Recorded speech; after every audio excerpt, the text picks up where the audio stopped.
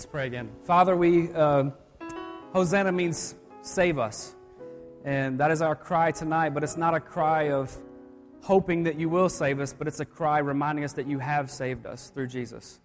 And Father, it is so appropriate that when Jesus rode into Jerusalem, people were saying, Hosanna in the highest, and they were praising Him to ride in to overthrow the government and to be the Messiah that they wanted Him to be. And Father, a week later they were disappointed because they thought their hopes were dashed, because He did not fulfill their idea of who the Messiah was supposed to be. How appropriate is it that their cries were actually answered? Their cries to save us were actually answered, but in a different way than what they expected. Father, as we're here tonight, we may have come here with expectations ourselves as to who you are, to what church is all about. Now is our opportunity to be changed by the power of your presence, that you would make our expectations line up with your truth. I pray this in Jesus' name. Amen. You may be seated. What a blessing it is to celebrate new life, to celebrate the gospel, to celebrate the resurrection of Jesus Christ. Every Sunday should be this fantastic as we gather in churches all over the world on the Lord's Day and remember what God has done for us through His Son, Jesus. Today is special for us in the local flavor because we're, again, celebrating our second anniversary. We had two baptisms today. What an exciting time it is to be here at Connection Church. Today we're going to start a new sermon series, and we're going to go through the entire book of Isaiah. But don't worry, not today. We're not going to go through all 66 chapters today. We are going to do 5, but don't worry again, because I'm going to give you the big picture of it. We're not going to go verse by verse, even though I promise I did read all of the verses in preparation for today. We're going to look, and we're going to see that in the beginning of this prophetic book, the prophet Isaiah writes, we see God calling His people to make a choice. And there are simply two choices that Isaiah sees for us. Number one is we can be rebellious and we can rebel against God. Or number two, we can be a servant of God.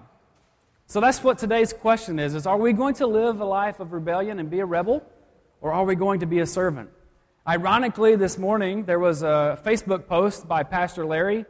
He pointed out his son Micah had decided he was going to wear his shoes today the way he wanted to. So he wore his two favorite shoes at the same time.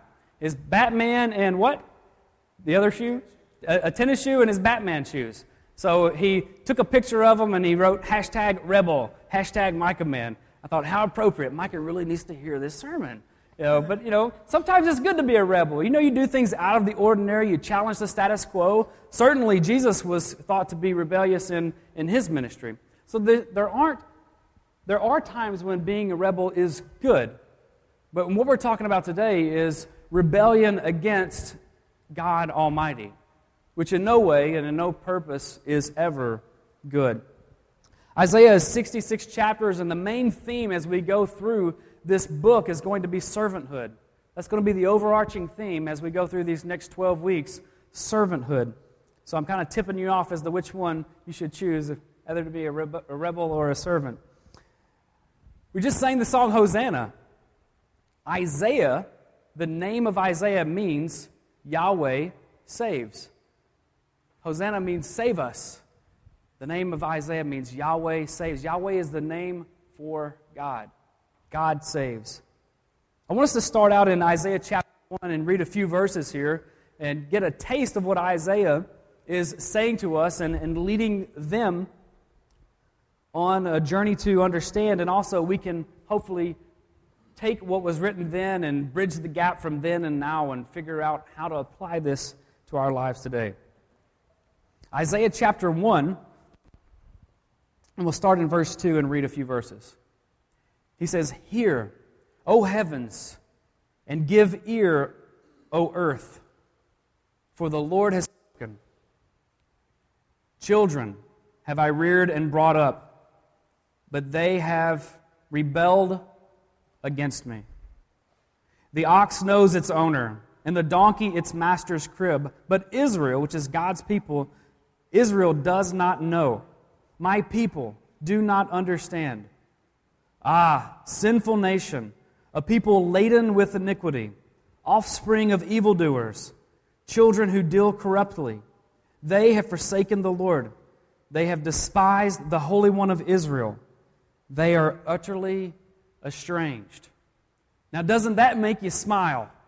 What a feel-good message to start off in for this series.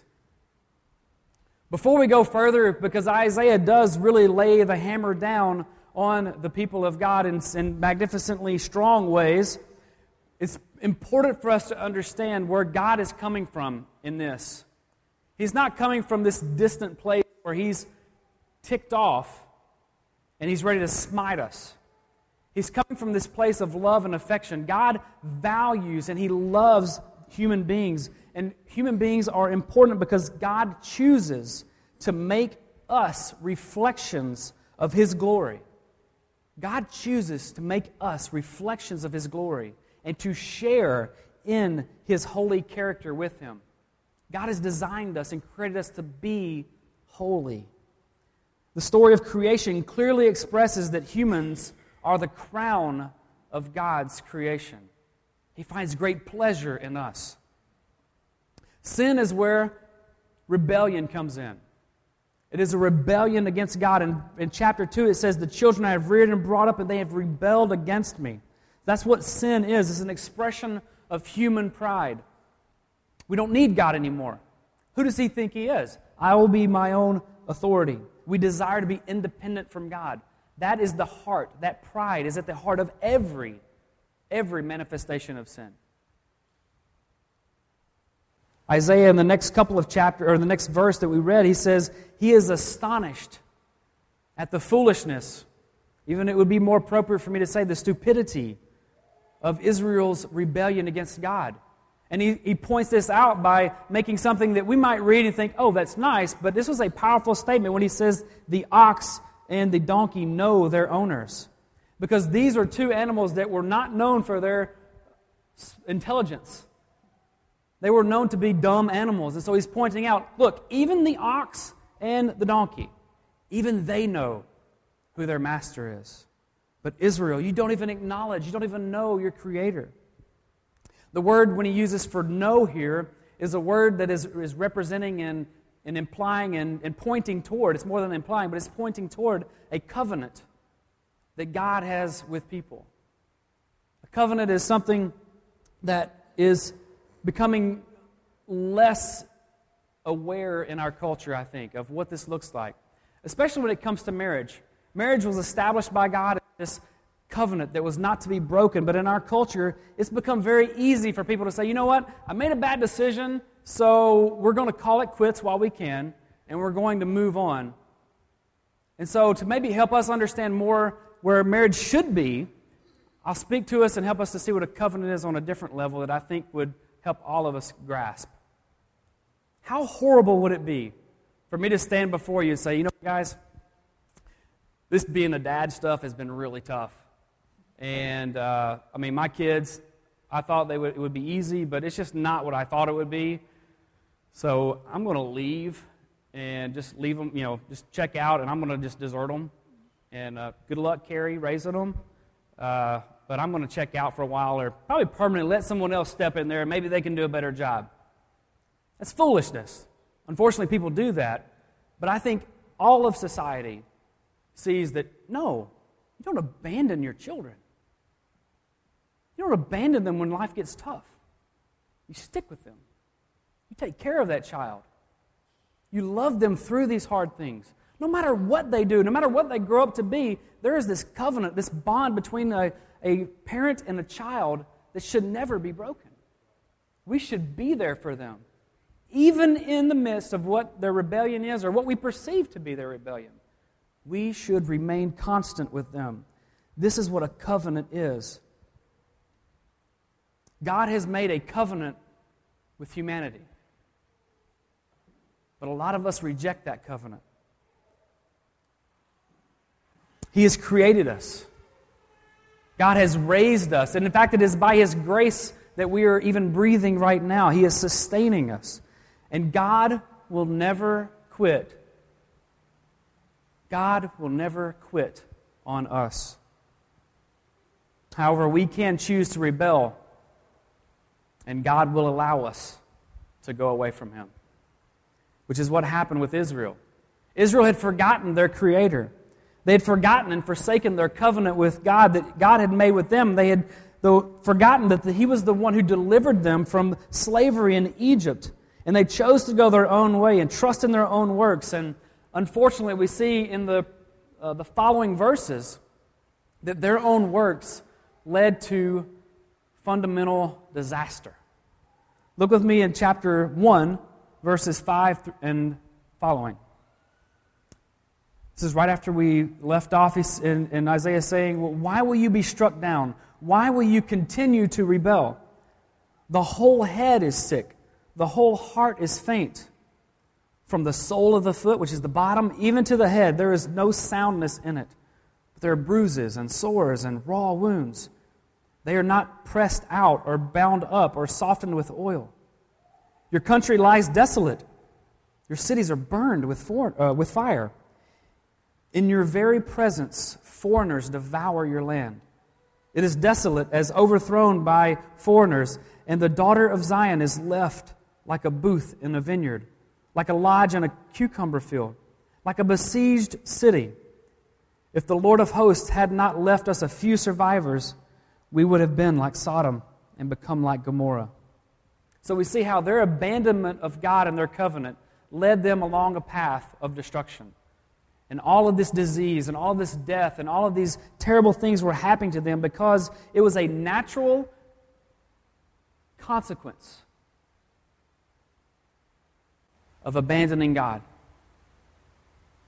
Sometimes we think, why does God allow so many things to happen? Well, a lot of times it's because we are choosing that course of path. It would be foolish of me to get into a car and to drive 100 miles an hour. I think I heard Tim Keller say this in a video I watched earlier this week. And drive 100 miles an hour into a concrete wall and expect there to be no consequence. There's going to be a consequence for that. And so in the same way, when we choose to go outside of what God has designed us to live as, there will be consequence. But it's also good for us to understand this too, that God hasn't forsaken us even when we forsake Him. Look with me in chapter 1 again, and we're going to skip to verse 16. We're going to see that God longs, He desires for His people to humble themselves. And He wants us to be cleaned unto new life. He says in verse 16, wash yourselves and make yourselves clean. Remove the evil of your deeds from before my eyes. Cease or stop to do evil. Learn to do good. I want you to seek justice. Correct oppression. This should make all of us say amen. That we should all be seeking justice for everyone. We should seek to correct oppression. We would want to see justice to the fatherless, to the orphans. We should want to see the widow's cause.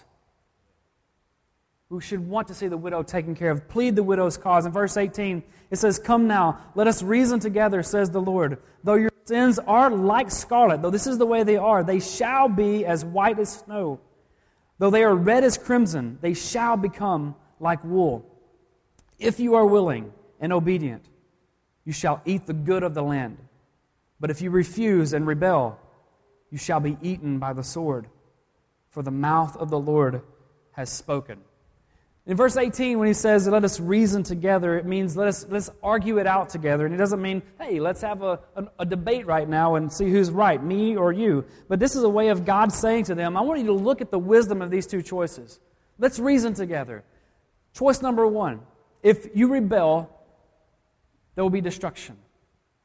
Think about the wisdom of this. But if you will submit and if you will come under me and be a servant of God, then you will be blessed. If you will obey my commands, if you will understand that any command that I have is for your good and obey me, then you will be blessed for it. And so he's talking about servanthood here. And he talks about it being, servanthood leads us to being exalted. When we humble ourselves, it actually leads us to one day being exalted because we're on the foundation of God's grace. And servanthood allows us to get in line with God's blessing and His design and His power in our life. But he points out so clearly that this rebellion, it will lead to death and it will lead to misery.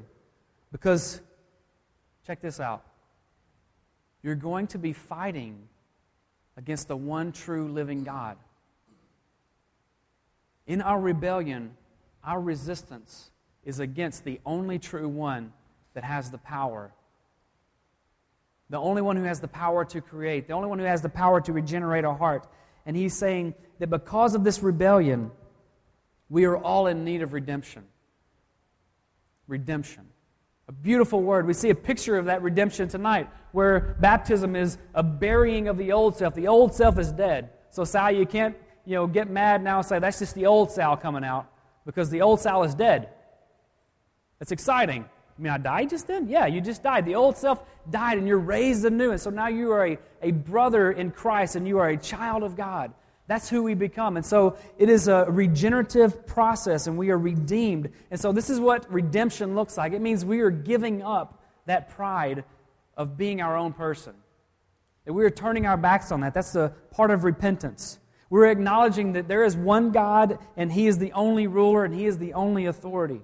And we are submitting ourselves to God's provision for our deliverance. What that means is that we are submitting ourselves to say, there's nothing that I can do in order to be right with God. And so I'm going to trust in what God has done for me through Jesus. Submitting to His provision for our deliverance. And in doing so, we become a willing servant of God. And Isaiah goes a step further than to say we are willing. He says that we should become gladly become a servant of God. In reading through this book, I encourage you, to keep up with it, to read through the first 5 chapters, and you can listen to this sermon again online. We put our sermons on there for you to listen to. But in reading this book, it's necessary for us to keep in mind that it is God who is the one who will defeat the enemies that come after us. The enemies that come after us. But it is also God who will defeat the enemies that are living within us. It's not appropriate for us to view the enemies only as out there. But there is this inward rebellion within us that just wants to come out.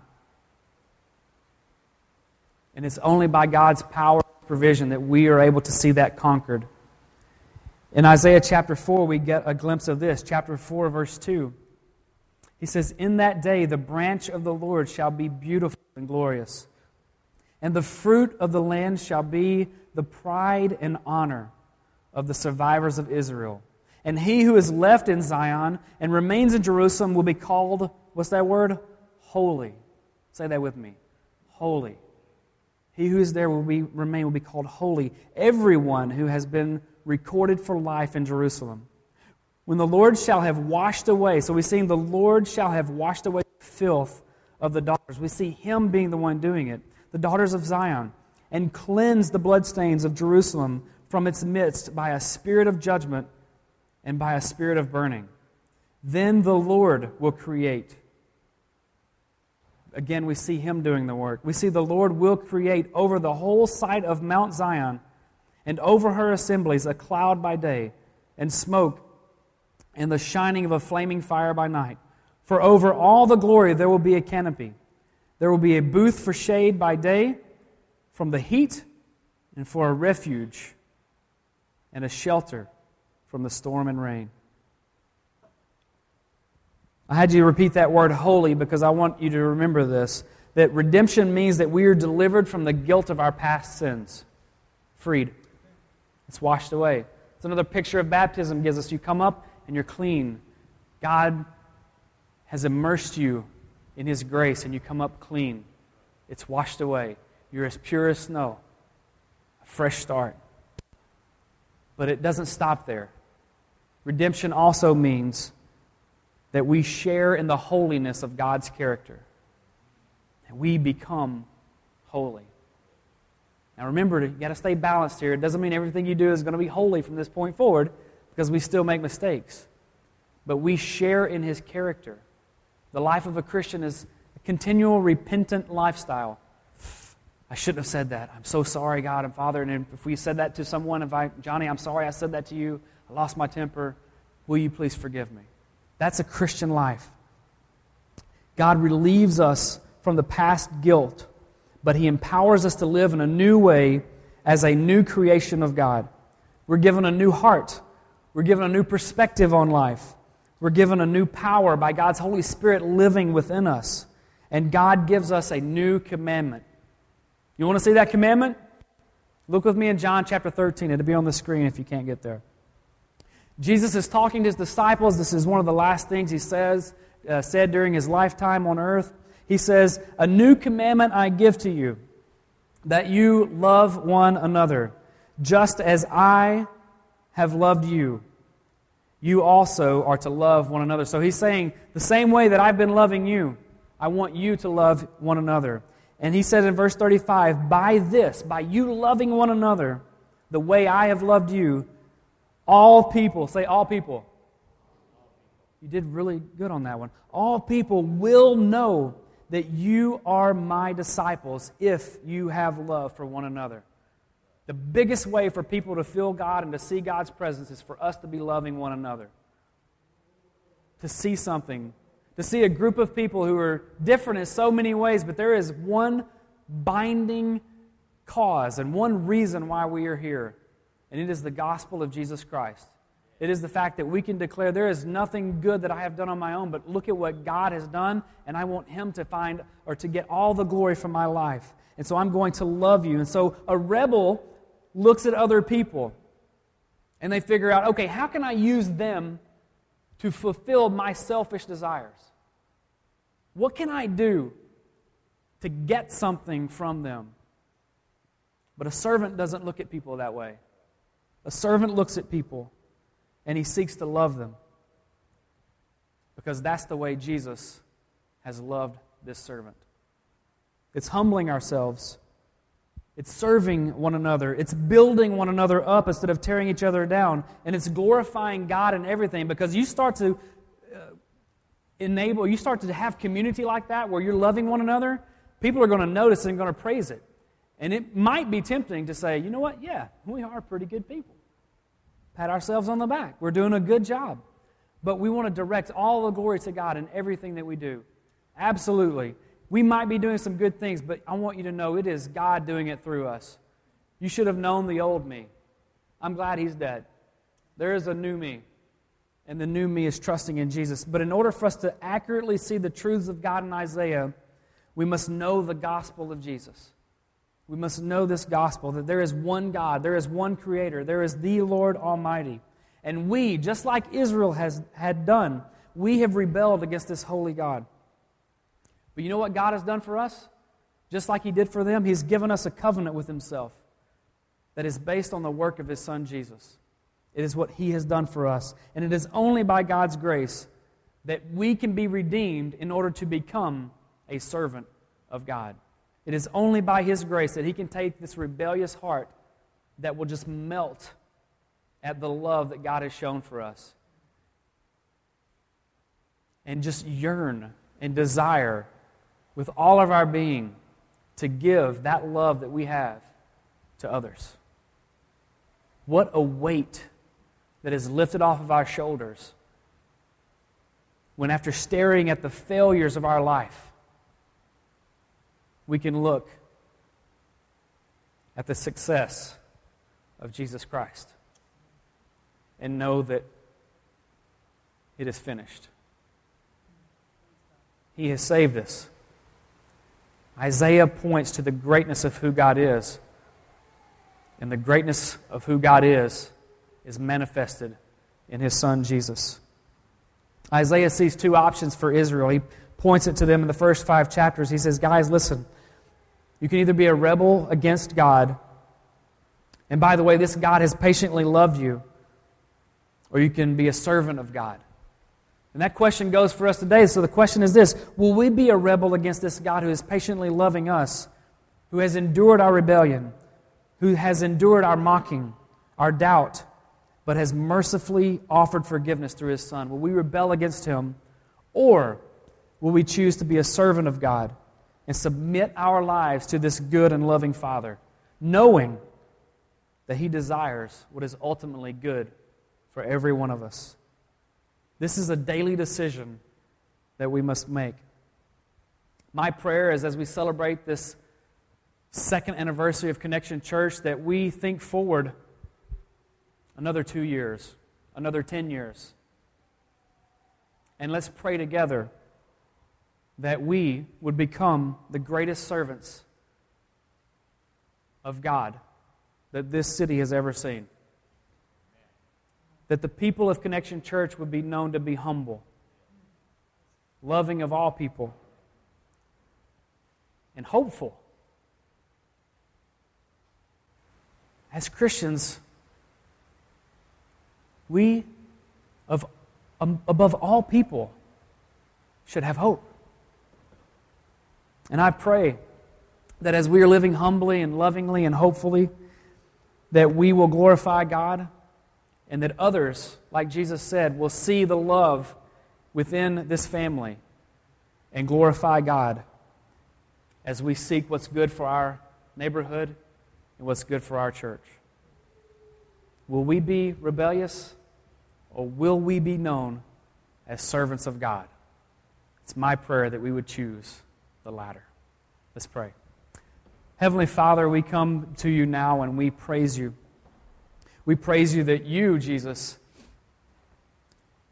who had an opportunity to rebel, who had many times He could have turned around and said, you know what, this is too hard. This cup is too much for me to bear, and I'm going to stop. Yet You didn't. We praise You that in Your temptations You chose to remain. We praise You that You are the one on whom our covenant is built. We praise You that when we confess faith in You, it's not an idea, it's not a new way of thinking, but we are placing our faith in the Son of God who became man, who humbled Himself and loved this world and showed that love by dying a death that we deserve and by being raised victoriously and giving life to all those who believe. So, Father, I pray that You would help us believe today, that You would give us the spirit of faith, that You would give us a desire to trust You and to have hope in You, that we would see You in Your majesty and know that whatever You say You will do, You will do. And we would trust You for great things going forward, and that we would receive the grace that You've given to us and the love You've given to us and go out and generously give it to everyone in our lives. In Jesus' name, amen. Amen. You know, one of the fantastic things about being a human is the ability that God has given us, the innate ability to appreciate things. What's really cool about art and how objective it is that what makes art appreciative, what makes you be able to appreciate something, is when you look at it and it invokes some sort of passion inside of your heart. Some art is beautiful. Some art is offensive. Some art makes you smile. Some art makes you cry. But all of it invites you to respond in some way. And the beauty of the Almighty Creator is that He has not simply revealed Himself to us and invited us to respond like you do at a museum when you're standing in front of the Mona Lisa. But He has invited you to respond by coming and partaking of the beauty that you behold. He invites you to hear this message of hope. This concept that may sound offensive to some, but when put into perspective, we can see clearly that the true way to joy and happiness is not rebellion, but servanthood. And so tonight, just as Art calls for a response, God is calling you to respond to this message that has just been delivered, to His Word. And we have a very special opportunity to respond specifically tonight, as we will be taking communion in a moment. You can come to the front and you can respond in a couple of different ways. Number one is respond by partaking of the body and the blood of Christ, which I'll describe in a minute. But also, you may notice there are pads up here at the front. You may need to respond by coming and falling on your knees, as the song said that we sang a moment ago, and saying, God, I have been a rebel without a cause for too long, and I want to choose to be a servant. Thank you for adopting me into your family. I've been rebellious in my relationship or in my workplace. I've been rebellious in my mind with my desires. I've been selfish. You are calling me to be selfless. So I invite you to respond like that. I'll be standing over here in the corner if you would like to respond by asking someone to pray over you. I would love to do that. But just as Art calls for your response, God calls you tonight. So would you respond as God is calling you in a moment? In communion, you can come to the front and you can participate in the most servantly thing anyone has ever done. Jesus had a choice before him, and the Bible describes what he did like this. Jesus in the garden gets on his knees and prays, and he says, Father, if you are willing, remove this cup from me. But nevertheless, my will, but yours be done. He had the choice to rebel, and he begged of the Father to remove this cup of dying on the cross. God said, it is my will. So Jesus humbled himself as a servant, and he died on the cross. And tonight you have the opportunity to partake of that. There will be a plate of bread and 2 cups. One has wine and one has juice. You can come to the front and take a piece of bread, and it will be spoken to you. This is Christ's body, which has been broken for you. You can step to the cup and dip your bread in the cup of your choice, and it will be spoken to you. This is Christ's blood, which was poured out for you as a new covenant. A covenant like a father with a child that will never be broken. So tonight, the question isn't, how is God calling you to respond? The question is, will you respond to how God is calling you? Let's pray. Heavenly Father, you have loved us in unimaginable ways. We sit before you now, and inside of our heart, we know that what we behold is glorious and terrible. It is beautiful. It is epic and legendary. It is inconceivable. Yet you have come to pull us in so that we may no longer stand and behold it, but that we would come in and receive it and become a part of it. Thank you for that call in our lives. Would we respond tonight as you have called us? In Jesus' name, amen. Would you stand with me as we sing? And as God has called you, you come and respond.